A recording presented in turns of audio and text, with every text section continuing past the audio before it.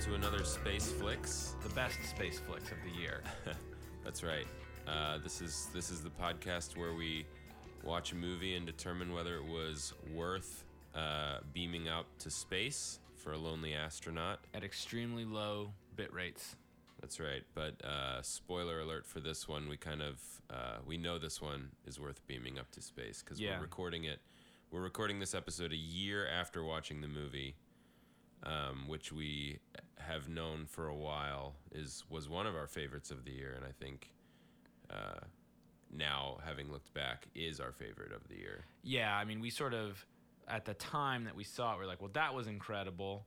Mm-hmm. And then we knew there were a whole variety of movies to come out later in the year, and we were like, well, surely those will all also be contenders for Best Picture of the Year from a Space Flicks point of view.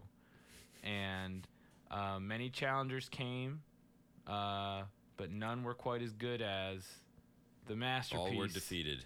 The masterpiece that is Alex Garland's Annihilation. So there you have it.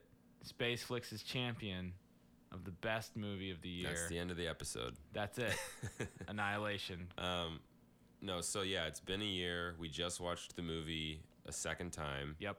I think I feel like we should just go ahead and acknowledge up front that this is probably going to be a shorter episode than it ought to be because it's late. And I don't know, I'm pretty tired. You seem pretty tired. I am fired up. So we're just gonna go right through the agenda for today. But anyway, the first item is just kind of like context and expectations. So you mentioned this is Alex Garland's movie. I believe it's his second movie that he directed.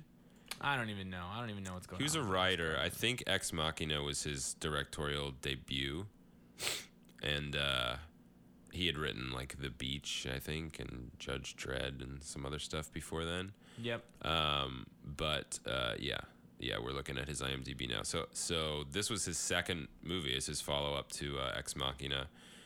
I will say I really liked Ex Machina, and knowing that it was by the same person, and then just seeing the trailer, like the visual effects in particular, I think looked quite stunning, and that music, which we were just talking about a second ago, plays in the trailer, that sort of bizarre alien music, and heavy synth. And so I was pretty pumped for this movie, just from like how mysterious and intriguing it seemed from the previews, and from knowing Alex Garland from Ex Machina. Yeah, I was definitely psyched. What about you?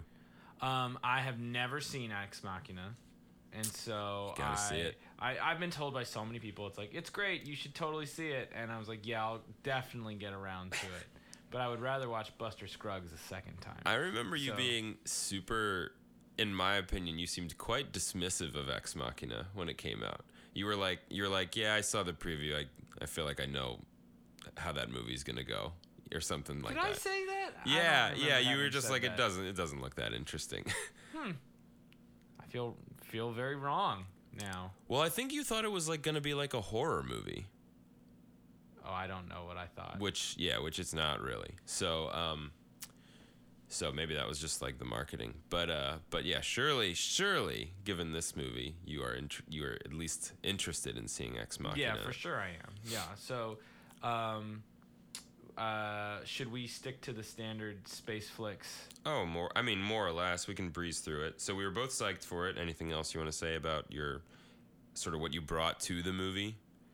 I will say I'm not like a huge Natalie Portman fan, so I wasn't like psyched about the cast, really. Yeah, I mean, I was, I think, just generally on board with the premise of like, oh, so it's just like a bunch of ladies in adventure?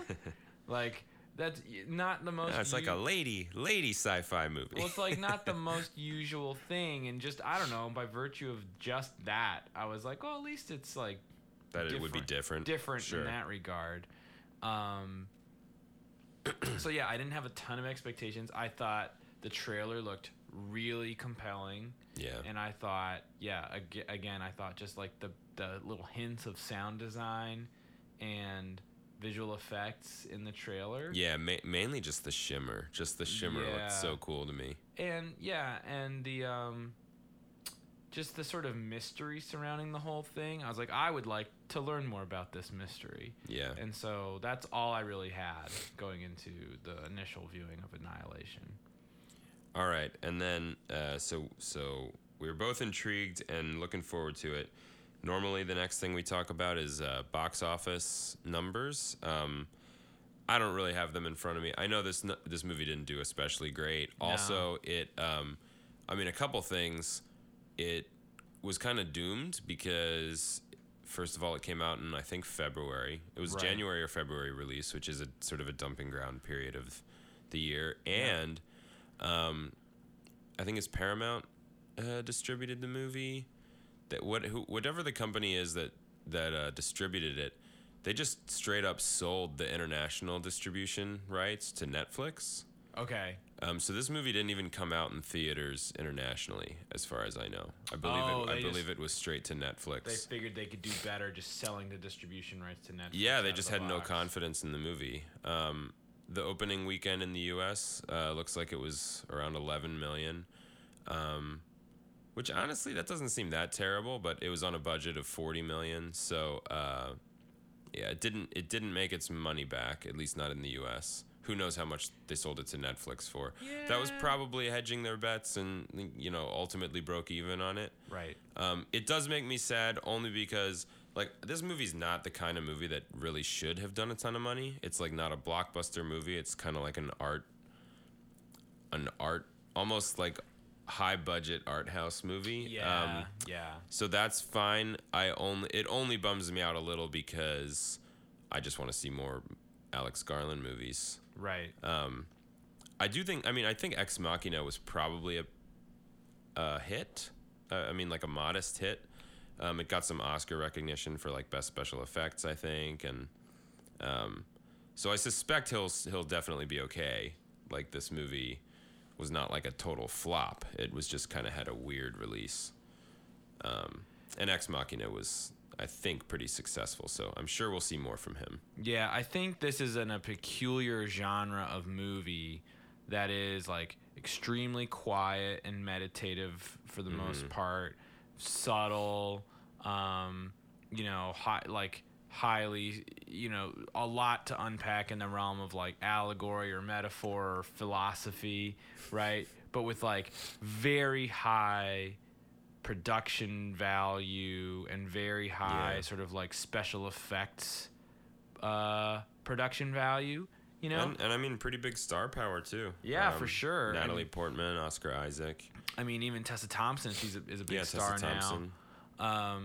And so I just can't think of a ton of movies that occupy that kind of space. No, this is very much I definitely mentally group this with Arrival. Yeah. Because they're both sort of inexplicable. Yeah. These days studios don't really put tens of millions of dollars into these types of movies, but Arrival's another one with Jeremy Renner, Amy Adams, sort of big cast, really clearly high, big budget behind all the special effects. The visuals are great, and just the production values, like you said, are super high, and it's a really good movie. But it's just kind of a sci-fi movie that nobody asked for, audiences. Right. Audiences, I just don't it mystifies me in a good way. I'm very happy those movies got made because I love that movie too. But it's kind of weird to me that studios would greenlight them. Because what research, or what sort of data do they have that people are going to pay for these movies? I don't know. Well, it feels like probably the bet's probably very simple, which is you can get Natalie Portman to be in it. You can make it for $40 million or less. Sure. I guess we can make that. We can make that money back, right? They probably just about did, but yeah, if it's $32 million on a $40 million budget, with $32 million of revenues in the United States, then basically it's you need the rest of the world to pitch in $8 million, which it will, right? Yeah, but that's to break even. does it make sense to would you give someone $40 million if they were like, I can give you the $40 million back? Right. You're like, I could have just held on to my money. Normally when you spend money like that, it's because you want to make money. Yeah. So anyway, enough about box office, I think. We haven't even really said what the movie's about.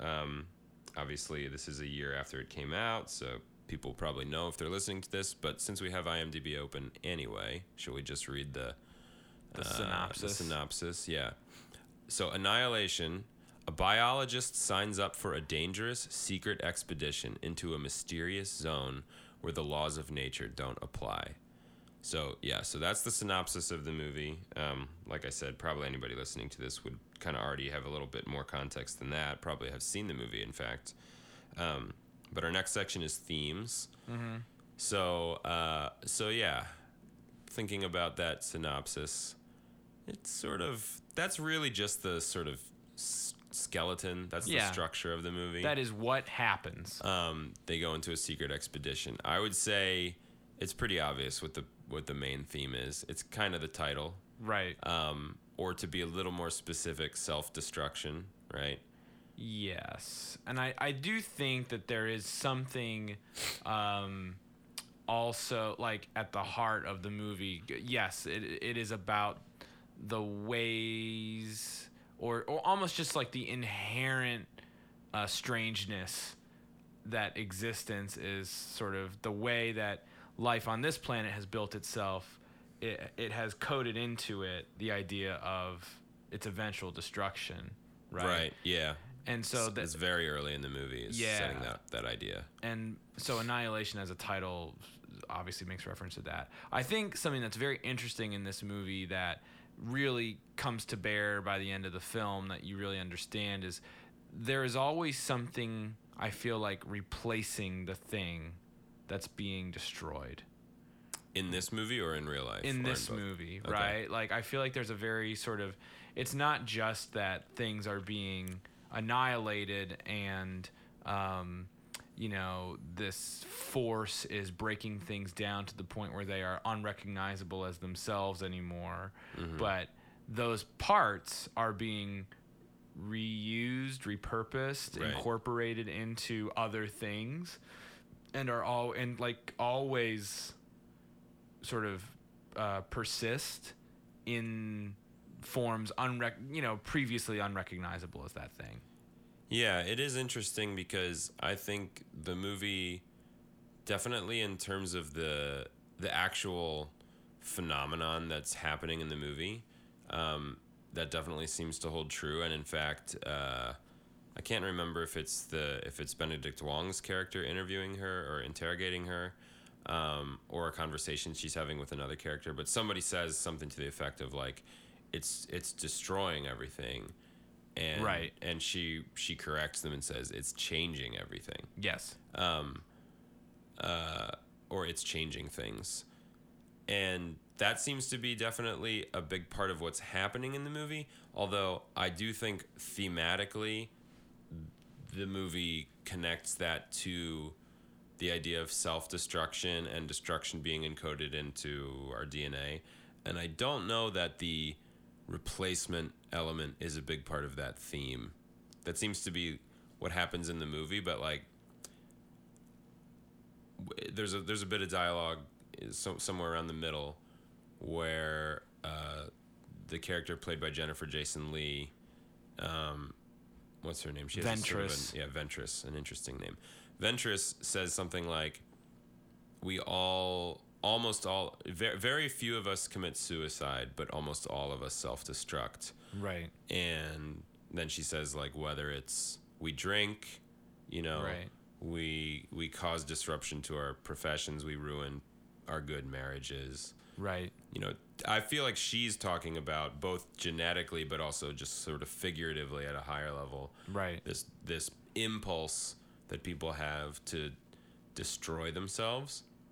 And if the movie made the point that it's not just destruction, it's also like replacing what's there with something different, then I missed it. I feel like in terms of the theme, I think it's kind of like the arrow moves in one direction. and is towards destruction. I feel like maybe I am considering what the act of destruction is in this movie a little bit differently than what it typically means. Right? Because I think you're right. Like, like the laws of physics still apply, I think, in some ways in this movie. And it's sort of like matter can either be destroyed or created. It can just change forms, right? And it's sort of like, Jennifer Jason Leigh is totally destroyed in this movie, right? But she also changes forms, right? No, but I'm talking about the figurative part of like of how all of the things that happen in the movie are sort of relating to this real world, this real phenomenon in all of us of self-destruction, and like the idea of like, for example, take sabotaging your own healthy marriage, right? Right. I don't feel like the movie makes the point that when you sabotage your own marriage, you're not just destroying the marriage, you're also creating something new in that process. I would argue in some ways like the movie is like what you have created is like a lonely existence. You know what I mean? Like you didn't just destroy a marriage. It's just like an alligator with shark teeth. Right. So at any rate, I realize that this is sort of a splitting hair kind of distinction without difference type argument where I'm like, yes, by burning down my house, I created an empty space where the house used to be, right? And it's sort of like, yeah, that's called destruction, right? And so, yeah, I do feel like the, let's see, what are my examples? Shepard's voice coming back in a bear. Ventress clearly one of the best scenes in the movie. Ventress becoming like a swirling ball of energy. Tessa Thompson becoming a plant. Well, also right. Lena and Kane becoming duplicated, right? Right. It just felt like there was some sort of, that example, I suppose in some ways the very, very, very opening part of the movie sets up this idea, which is like a cell duplicates, and the cell that is the duplicate is attempting to be exactly like the cell from whence it came, but it can't help but be probably a little bit different, right? Especially in this movie. And in this movie, wildly different, right? And so that is sort of like, I felt like in some ways the ending was trying to marry like these two ideas of like destruction and cell division in like one sequence, right? And so that's sort of why I'm hung up on the whole idea of like creation and destruction being the same thing. I don't know that it's as clean. I don't know if it's as clean as that, and maybe the movie is more mysterious than my simple diagnosis might indicate. No, I definitely think that's what's happening in the movie, kind of on the, in the text, right? Because every occurrence of destruction, that's like what the alien is doing in the movie, right? Right. It's changing everything, and the sort of the character, with the exception of Natalie Portman, just about all the characters in the movie perceive it as a destructive force, right? When it's really just modifying everything, right? Okay, so aside from destruction and perhaps the sort of accompanying creation, any other themes in this movie?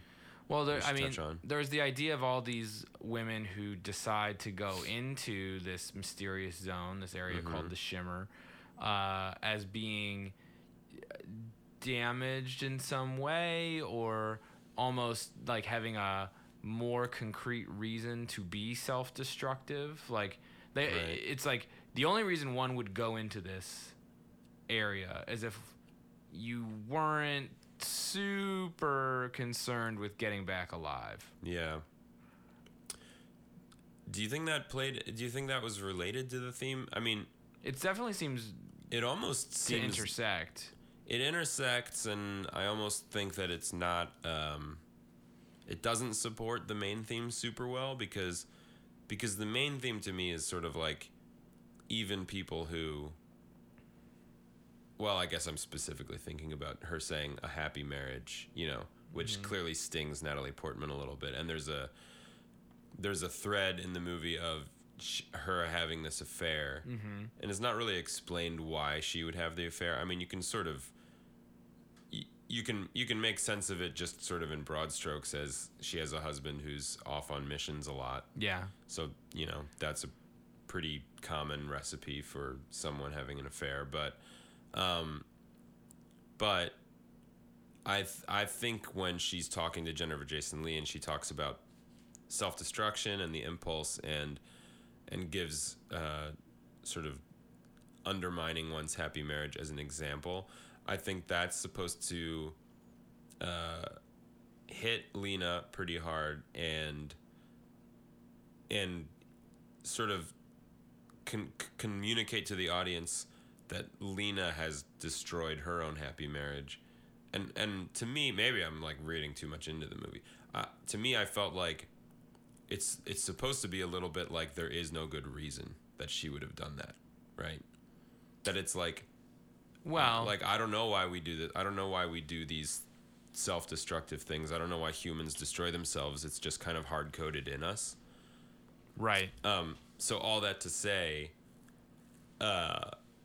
the fact that they all go into the Shimmer because they sort of have nothing to lose, Right. I feel like undermines that a little bit because I feel like some of the point of the movie is that we all do it, not just because we have nothing to lose. Like even if we have everything to lose, we sort of still self-destruct. Yeah, I wonder if perhaps they needed a convenient story mechanism to get volunteers. Yeah, right. I mean, at the end of the day, it's still a movie that involves people who are supposedly somewhat real people, and you have to believe that this would maybe happen. They can't just have like perfectly happy people going in, and then the whole audience is like, why in the world are these people going into this shit? It's sort of like in a horror movie, right? When you're, like, don't go in there. Right. Yeah, and it's like, why would any rational person go in there if you're looking at a magical blob of light and color that no one has ever gotten out from? You're being told that for 3 years people have been going in and nobody's come out. It's like the one person who did come out is your husband, who's like was immediately spitting blood and has total like organ failure. I could see the filmmaker's point of view. That's like no rational person with a healthy, even by this movie's standards, like healthy attitude toward life, right? Like would just go in there. Yeah. And so they needed 4 or 5 characters who, had not a lot to lose and a ton of curiosity about this thing. Yeah. I think that was the only other thing that I sort of noticed theme wise. Anything that you noticed? No, I think the movie's pretty clean, really, thematically. Right. It's kind of got one central idea that it's exploring that it sets up really early. Yeah. And is exploring all the way to the end, which I think is pretty great. Yeah. Actually, I forgot about this, but back to the distinction I was making, I don't know that I articulated it very well, but how everything the alien does is not just destroying, it's creating. Yeah. Versus my feeling that, the human impulse it's talking about is like a purely destructive one. I feel like that distinction becomes very clear in the very end of the movie to me, but we'll get to that. Yes. Yeah. Okay, so let's see. I think normally if this were a movie that didn't come out a year ago, we shouldn't really have been like spoiling it up till now. So then I would give a spoiler warning, but we've definitely been just talking about stuff that happens in the middle, at the end. Yeah, this movie came out a year ago. Who dies, how spectacularly. So we can just move right ahead to oh, you know what? I'm wrong. we were going to do Rich Man, Poor Man, but I haven't put any thought into it. So is this a rich man's version of something or a poor man's version of something? Well, this was the best movie of 2019 or 2018, so this was the it's rich. Not really a poor man's version of this anything. was the rich man's version of movies. I feel like any movie. Is there another movie that involves like going into a dangerous zone and getting? I guess it's a little bit like Heart of Darkness, actually. Like Apocalypse Now or something like Apocalypse Now. That's right. Yeah. Yes. That is exactly the movie. It's quite a bit like Apocalypse Now. Now that I say that out that loud. is exactly the movie I thought of the first time I saw this. I was like, oh, Yeah. and I loved it. I loved that it had like an Apocalypse Now kind of. Of course, calling it a rich man's Apocalypse Now is not really. I mean, Apocalypse Now is a masterpiece. So. Right. So yeah, no, it's certainly it's in that category. So maybe all movies about going into the heart of darkness are bound to be good. I feel like didn't we? There's got to be a terrible version of a movie recently see another movie that has this kind of trajectory? I don't know. Did we? I don't maybe not. I don't remember. Did we see it and forget it? Possibly. It's a rich man's version of that, whatever it was. Yeah. So it's similar to Apocalypse Now in many ways, but I wouldn't. But yeah, it's not like It's not like a lot of movies that try to do this thing and fail that I can think of, or that either of us can. No, think of right now. I mean, it's kind of inherently a downer kind of genre, unless you like this type of movie specifically, because like the journey of the characters is to kind of a place of irreconcilable, illogical, like there's sort of an insanity or a madness like at the center, right? Certainly in Apocalypse Now. And so like the closer you get to it, the less able you are to deal with it, right? Yeah. You know what? I'll tell you two other movies that I think are like this. Okay. Not quite as literally as Apocalypse Now is, but Training Day. Okay. And Sicario. Okay. I think all of these movies have in common that the protagonist sort of starts out having no idea what is kind of deep in the world that they're about to enter. Yep. Like the deeper you go, the more and more the sort of the darker it gets. Yeah. And the more you sort of you follow this character's journey into this dark and disturbing place that they weren't really prepared for in the beginning. Seven is kind of like this as well. Seven, yeah, I could see that. Yeah, but all of these are good movies. These are all excellent movies. This is the recipe. This is the best genre of movie. Right, make a movie about that, and it's gonna be good. Yep. Okay, so not really a poor man's or a rich man's anything, but lots of movies that have that idea. But yeah, I think for sure the closest comparison would be Apocalypse Now, because it's going into an actual like literal physical place, like a jungle, and there's something at the very center of it, that is deeply upsetting, right. In both of those movies. And I think in some ways that's a testament to the quality of this movie, right? Like, I don't really compare it to anything that I've seen, right? Yeah. It's, I mean, aside, there's these tangential references we're making, but it's not like I'm like, oh yeah, this movie does this thing way better than this other movie that tried to do the same thing. No. Right? It's like, no, this is just it's a pretty singular movie. Part of the reason I think that we liked it so much. For sure. Okay, speaking of why we liked it so much, what's the best thing in the movie? Or best things, okay, I have some candidates. Obviously, the Nightmare Bear. The Nightmare Bear. It's got to be a strong contender. Top contender. Yeah. The ending. The ending, fantastic. Mm-hmm. The hug at the end. Mm-hmm. Just chilling. A little chilling. That's probably one of the biggest parts that when we first saw the movie, I feel like I had a lot of questions about. Yeah. They're not really answered on the second viewing, but that's okay. I have a very minor moment that I thought was and actually, I think this sort of is to me, sort of recurring theme throughout the film that I thought was just excellent, or like visual thing that they did. So there's a moment where Lena, Natalie Portman's character, is walking alone through the forest looking for the body of one of her fallen comrades, and she comes across a sort of very odd looking sort of antelope or deer. And then either through like what feels like your eyes playing tricks on you, that deer becomes two deer, and those two deer move in perfect synchronicity and then like run away. And I think for a few moments you're meant to be questioning, like, is she seeing things? Am I seeing things? Right. And I feel like the movie has lots of moments like that where you're like, did their eyes just do something? Did her hand just do something? Was that tattoo on her arm at the beginning of the movie? Right? Like, there's lots of moments like that. And I just, like, every time it happened, I just loved it. Because I feel like it's pretty unusual for a movie to really make you question if you just saw what you think you saw.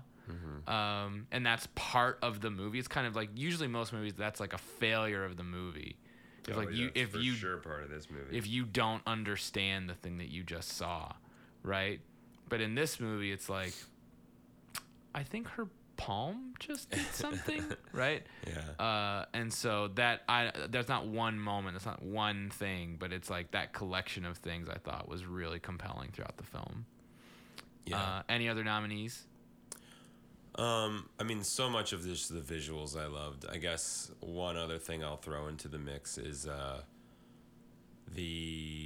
don't know what to call it other than the corpse wall, the corpse moss wall. In the pool. In the swimming pool. Yes. Terrifying. They see the video. They see the video of them cutting this guy open in a chair. And then shortly after they see, I don't think it's like immediately obvious, but it becomes pretty quickly obvious, like, this was that guy. And whatever, and it's the aftermath of him and whatever was inside him. Probably like bursting him open or something, but then just like turning into what looks like just a bunch of plant life. A like fungus moss or something. Fungus or something along the wall. It just looks incredibly grotesque, and kind of beautiful at the same time, and really upsetting. I mean, it's clearly a dead person, right? But I think that was just an amazing visual. Probably the first. It's sort of like the movie's kind of teasing you with some kind of intriguing visuals leading up to that, with like the flowers. And the alligator with the shark teeth, and but nothing quite like that until that moment, right? And then it continues to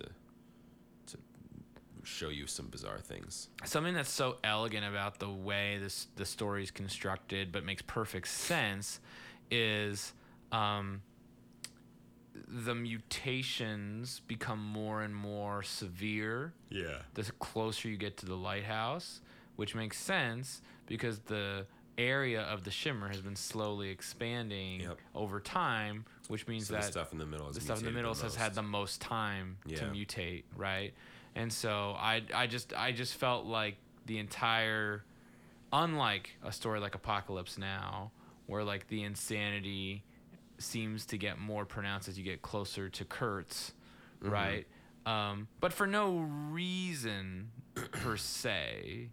Right, that's just sort of like, it's just the world of the film. That just is what happens to be, right? But in this movie, it's like, no, there is like a weird sort of physical reason for that, right? So I thought that was really, really well done. One other thing that I will say is, this is now the second time that I've seen this movie. I believe the second time that you've seen it too, right?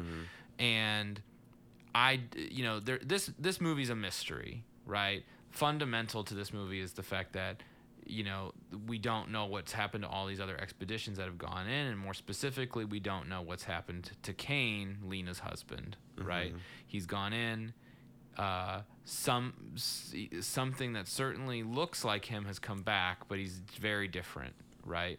And the replay value of this movie was much higher than I anticipated. Oh yeah. Because even knowing sort of the secrets of the mystery, or as much as I think one probably can know per se, like it sort of worked very well for me, almost in the way that like The Sixth Sense would work for somebody upon second viewing. Sure. Right? Yeah. Where it's like, oh, these conversations make so much more sense to me now. They initially seemed extremely opaque and obtuse, and I wasn't sure why people were saying what they were saying.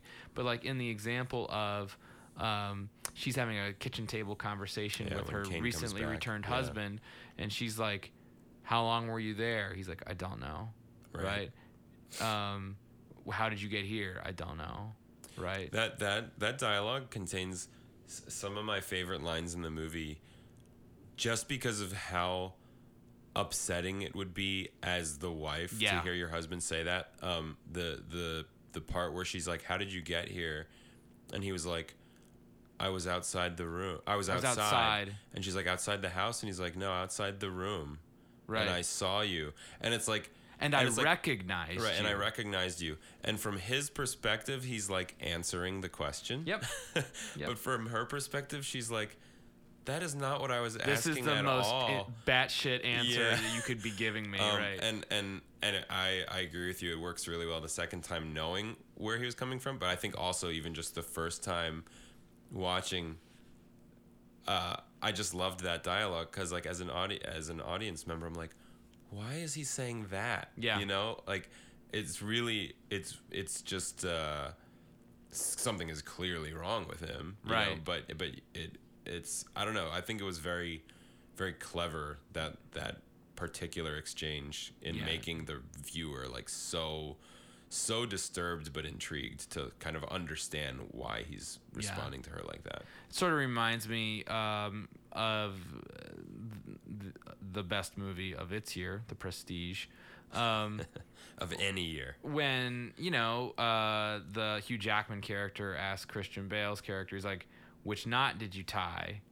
And he's like, I don't know. He's like, how can he not know? And like one character cannot comprehend how another character doesn't know. Yeah. But it's like, but then when you go to the end of the movie and you understand everything that there is to understand within that movie, then you go back and you're like, oh, it would make sense that character actually doesn't know the answer to that question.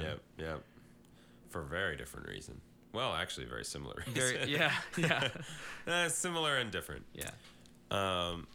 Okay. But let's be real. I mean, for me, there's a lot of great parts, but I think the ending. It has to be the ending. By which I mean really from like Jennifer Jason Leigh's explosion through all the way to her leaving the lighthouse. For me, it's just from the intertitle where it says the lighthouse, all the way through. Yeah, that's true. That's sequence. true. The lead up because it's probably a half-hour sequence. It's a very long sequence. Charred body sitting there. Yes. Watching the video. Yes. Going into the little dark tunnel. Yes. It's all that whole segment is just amazing. Yeah. And I mean, I think watching it the second time was great, but the first time and not knowing what she's gonna find was just breathtaking, mind-blowing. Absolute, some of the best like cinematic, for sure best cinematic part of 2018 for me. Yeah. I love it when a movie that has anything to do with aliens makes me feel like I feel like you would really feel if you really encountered something that was truly alien. Yes. That you can't understand at all. This movie to me was much better at that than most. I mean, which is probably why I also quite liked Arrival. But like that whole experience, I think the movie's so effective because it almost made me feel as if this was really happening, and like, and I felt as nervous as I would probably feel in real life if I mean, probably not, but at the very least, I was fascinated to see what was going to happen, and it just felt like she was going into something truly alien, truly like Right. truly unlike anything on this earth. There, right? yeah, there was something really exhilarating about, I would say, Natalie Portman's performance during that entire sequence, right? Mm-hmm. Because she is hell bent on finishing this journey, right? But her performance also conveys like the real reluctance and fear that is accompanying it. Like, it's like one emotion is definitely winning, but the other one's definitely there. Right. And so like there is a shot after she's reached the beach, she's walked down the beach to the lighthouse past these crystal trees, these like glass trees, right? There's a shot of her opening the door and walking into the lighthouse, and it's just sort of like that shot is filmed in such a way and captures a look on her face of like sort of taking a breath before you dive into a swimming pool, you know, that it sort of, there's a here we go type feeling to it. And I just feel like the movie quite definitely knows what it has, right, and what it's doing. And it's like, this is scary, but absolutely fascinating. And certainly Lena and Dr. Ventress both like must know what is in this lighthouse. Yeah. And I think they conveyed all of those emotions like perfectly well. Yeah. And then, agreed. So the lead up I thought was great and sort of set me as an audience member up for like the emotions that I was sort of primed to feel, that I felt the movie wanted me to be ready to feel. And then, yes, like just the way that entire sequence unfolds with like mystery reveal, mystery reveal, mystery reveal. Like, each one of them amazing, right? Shocking. Just, it's pretty unusual, I feel like, for a movie to be able to sustain sort of me feeling like I'm a solid 8 throughout most of the movie, and then concluding with like 10, 10, 10, right?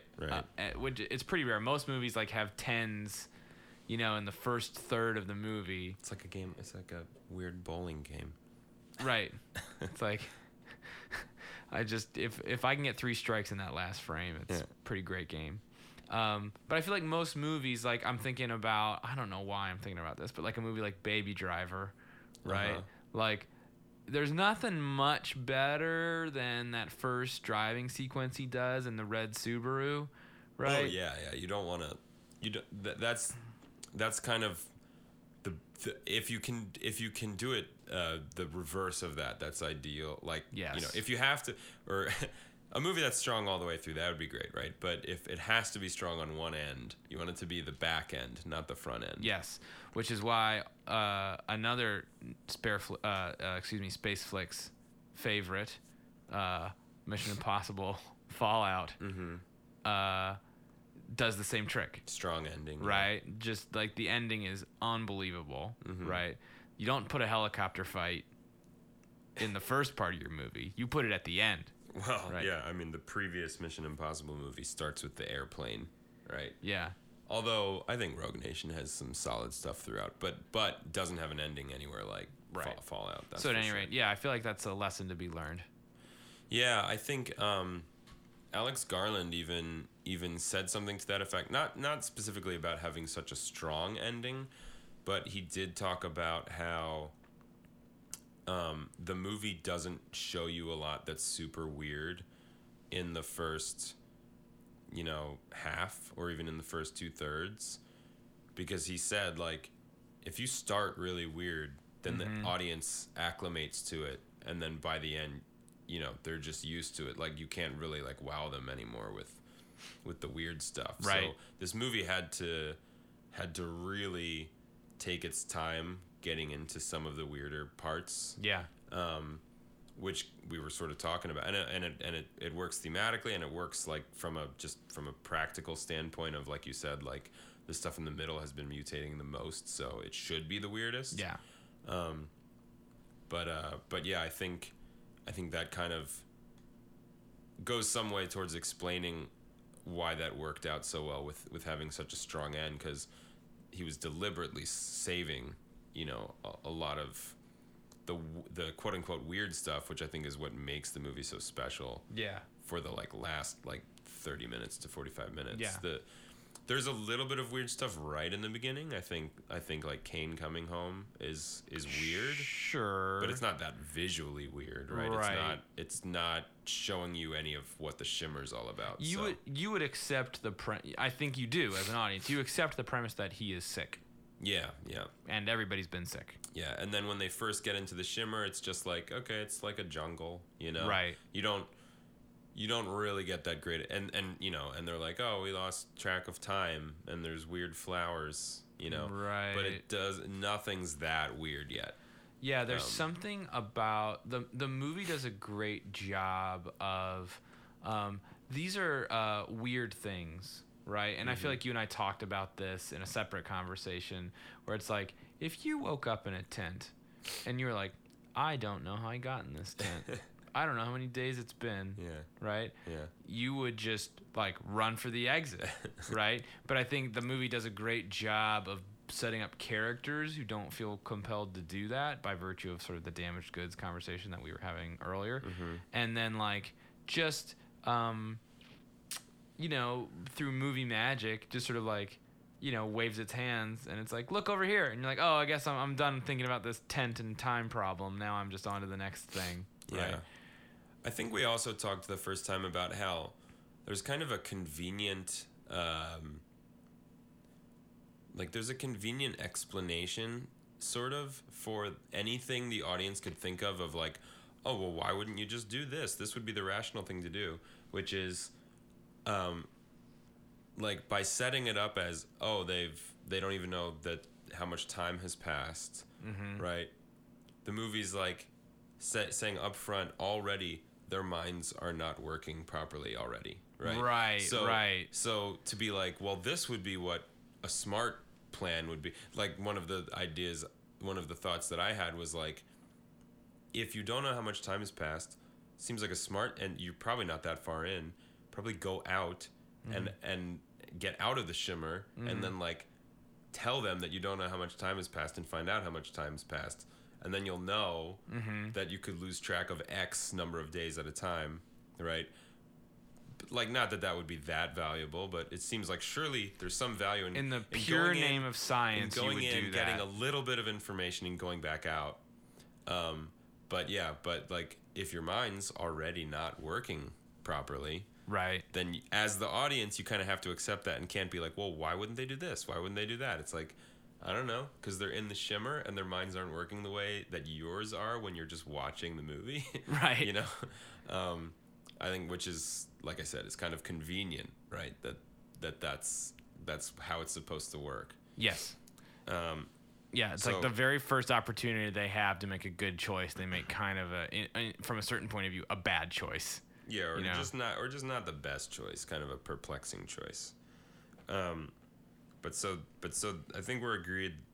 There's a lot of strong parts of the movie, but the best part of the movie is how it ends. Yes. The final 30 minutes or so. Yes.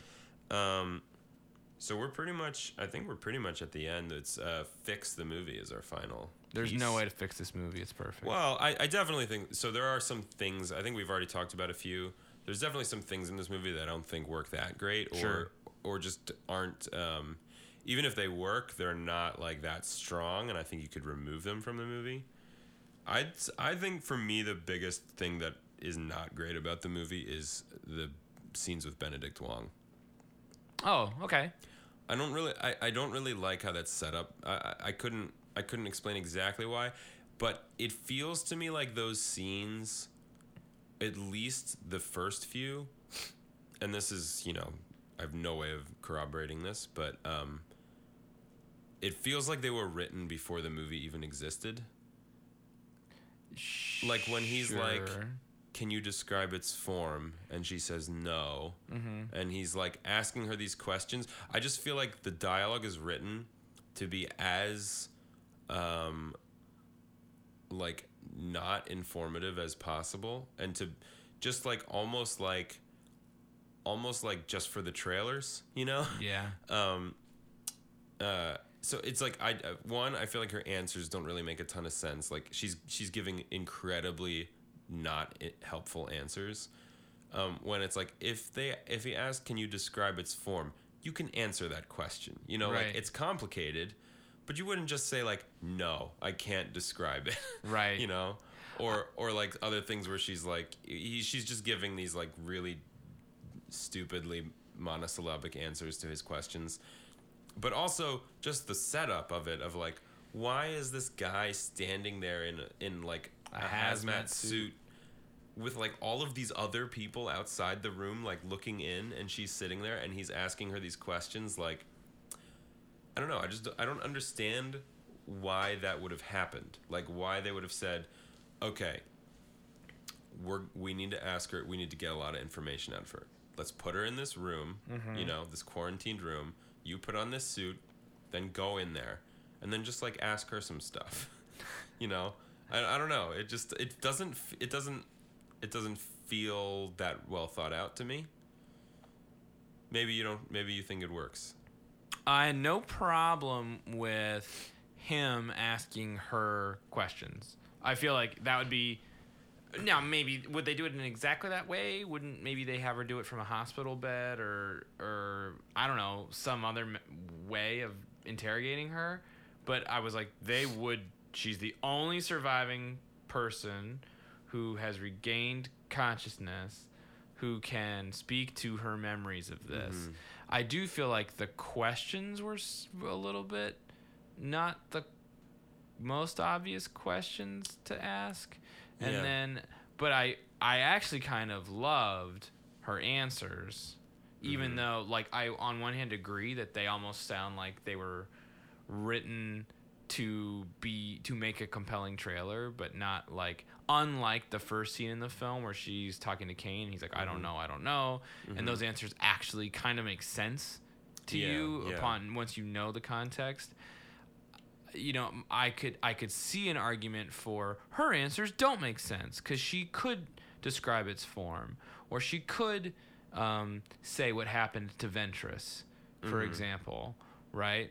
And I think totally right. She should be like, she like exploded in like a ball of light and energy. It's kind of weird, I know, but she could say exactly what happened to her. Right. She wouldn't just say, I don't know. And so, but the thing to me that makes me okay with that conversation, because on one hand I agree with you that that's like, Lena would not answer that question that way. Mm-hmm. I don't think that what we're looking at the end is like Lena. Yeah. I mean, it's not. I think she and I mean, everybody's Kane, been mutated. You know, Kane is like an entirely new creation, but at the same time, was I you? Were you me? Right? Like, and she's obviously different, right? She goes so far as at one point in the movie to look at her own blood, see the cells dividing and mutating, and claim, and and explicitly say to one of her colleagues, like, it's in me, right? Like, and then Ventress at the end is like, it's in me, right? So this is like a thing that people note is like, oh, the shimmer, whatever this is now part of me. And so when Benedict Wong's character is like, what happened to Ventress? And she's like, I don't know.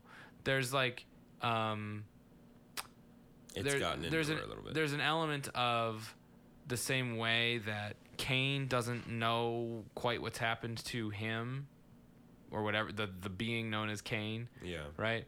By virtue of he doesn't have like the memory or life experience to be able to articulate what he's experiencing now.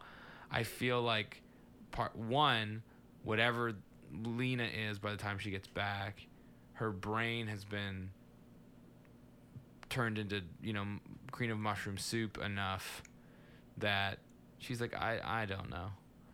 And Yeah. and the second thing is, if she is that radically changed and the shimmer is part of her in some way, and I don't know if there's any kind of consciousness or intent behind that, right? It's also possible she doesn't really want to answer his question, Yeah. right? That is possible. I think her answers bothered me a little bit, but it was more just the setup of that whole interaction itself. Like, you know, something that probably would have made it feel just a lot more like something that would have made it seem to make more sense to me would be something as simple as if he were like writing down her answers. Yeah. I think it's just like he's just Somebody standing was- there. Somebody was writing Or if they down. showed somebody writing something, but just like he's just standing there asking her questions and she's Yeah. just sitting there answering the question. I just like the setup of it. Yeah. To me, it just didn't feel, again, it didn't feel really thought through. Now, I'm sure if Alex Garland were here and I were saying this, he would have answers to everything I'm saying. But I sort of suspect. But I think as a person watching the movie, it just felt like this bizarre.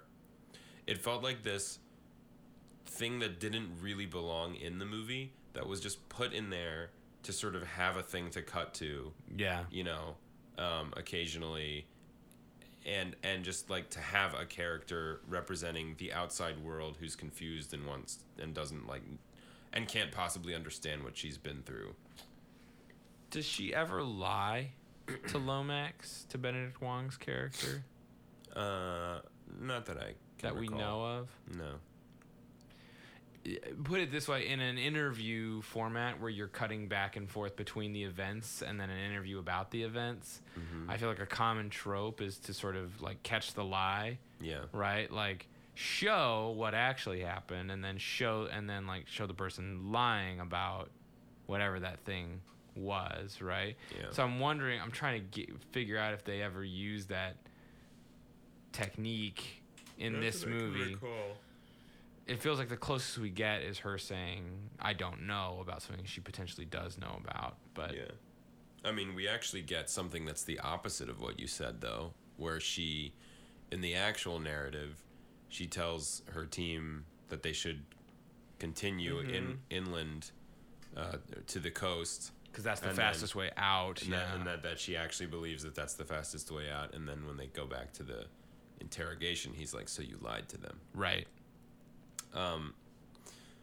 So to me, that's one thing. I don't know exactly how I'd fix the movie. I just would have changed that, how that is all set up. Right. Probably to feel a little bit more like. I guess I would think through like she came out. It makes sense that they would like have her in some sort of like contained area or whatever. But then if they needed to like ask her questions, I feel like there'd be a person, not with like this whole audience watching.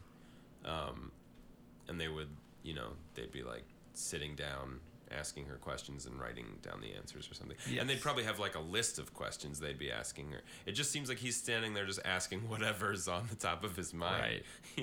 Right. Right. So anyway, but so that's one thing I think I would have done differently.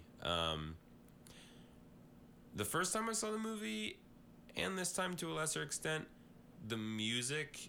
The guitar music specifically That's that like plays, the Crosby, Stills, Nash music. at points throughout the movie, I found a little like jarring. I know we talked about it, and I know that, or I shouldn't say I know. I'm pretty confident it was very intentional. That the movie has music that feels a little bit like just traditional music. Yeah. In a that you would hear in a movie. And it kind of like gradually uses that less and less, and uses more eerie sort of alien music. Yep. More and more as it goes on. Like I get it, but it still just feels a little bit off to me. Well, I mean, and this is sort of related to the comment that I made when the movie ended. Like, if you asked me or a casual film person to like describe the soundtrack to this movie, Mm-hmm. right? They might talk about the theme at the end of the movie, Mm-hmm. right? Oh, it's like this heavy synth with this minor key pattern, Yeah. right? And I don't think a lot of people would be like, oh yeah, it's like basically a Crosby, Stills and Nash guitar part is playing for like No. 70% of the movie. And I think I guess what it is to me is, I think the idea was to go from like a more normal movie to a more weird movie, but the truth is this movie never feels like a normal movie. No. It feels like the movie. It feels like a coherent movie. Like the whole way through, it's kind of got this weird alien feel to it. Yeah. It just intensifies as the movie goes on. Right. So I think it's almost just like the guitar goes along with this like hypothetical portion of the movie that doesn't exist. Yeah. That's like a really normal feeling movie. Right. And so I just think there's like a little bit of a mismatch. So that's another thing that I would say I would quote unquote fix about the movie. Right. The only other thing is the thing we talked about just before we started recording, which is that watching it a second time, I feel like the character of Josie, played by Tessa Thompson, is a little bit redundant to me. Yeah. I do think you're right, though. I mean, she represents the more like gentle personality that's a Right. little more interested in just harmony. Right. And kind of, and ultimately kind of gives in to this force, but it's because she doesn't, in her words, she's like, I don't want to fight it. Right. She just kind of wants to accept it. So that's kind of what she represents, but I think just as a character, I guess my feeling was like Ventress has a pretty strong personality. Yeah. For What's, sure. What's the Gina Rodriguez's character's name? I'm not saying Anya Thornton. Anya has a super strong personality. Yeah. And Lena has a pretty strong personality.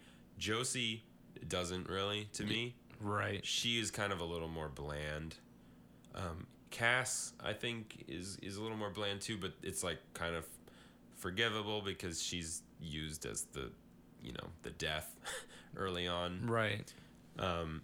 So yeah, I don't know that I would remove Josie in hindsight. I think that she should have had more, I guess, to say and do to like sort of like emphasize the sort of part of humanity she represented, I guess. Yeah, the characters beyond the only ones who really have robust inner lives, as far as I can tell, are Lena and Ventress. Mm-hmm. The other characters are sort of a little more stock, right? I was okay with that. Good. I mean, I was okay with it, but I agree with you. They could, if they were richer characters, it probably would have been an even more amazing movie. But as it stands, even more amazing. Yes.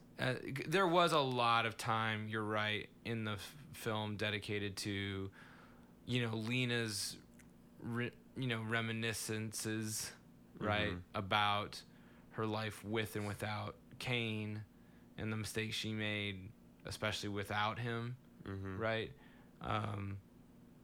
And so but I would say they probably even spend more time than they need to on her guilt and such. And so, yeah, I could be okay if they traded some of that time in for some better, Some more Nightmare Bears. more Nightmare Bears or more character development for the other three members of the expedition. Yeah. I think for Josie's the main one for me, but I guess to a lesser degree the others as well. Anyway, all that said, those are all, even my biggest one, the Benedict Wong one, is essentially a minor gripe. So no major gripes. Nope. Movie doesn't really need fixing. I think we both agree with that. Yeah, it's best movie of 2018. Best movie 2018. Obviously, we would send it off into space. Yes, we will beam it up to the astronauts, or single astronaut, at 1 bit per second or whatever it ends up being. It will take a long time. All right. Any final thoughts? No, I'm more movies like this, please. Yeah. They don't all need to be beautiful $40 million movies, right? I love a good mystery. I love a good story about something that is inexplicable. We're trying to make sense of the unknowable, right? I'm all for that.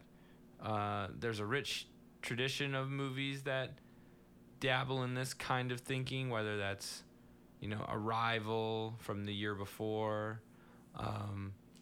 or Close Encounters of the Third Kind. Just love a good story about that sort of is about not understanding or not being able to quite know the thing that you are most desperate to know about. Yeah. Right.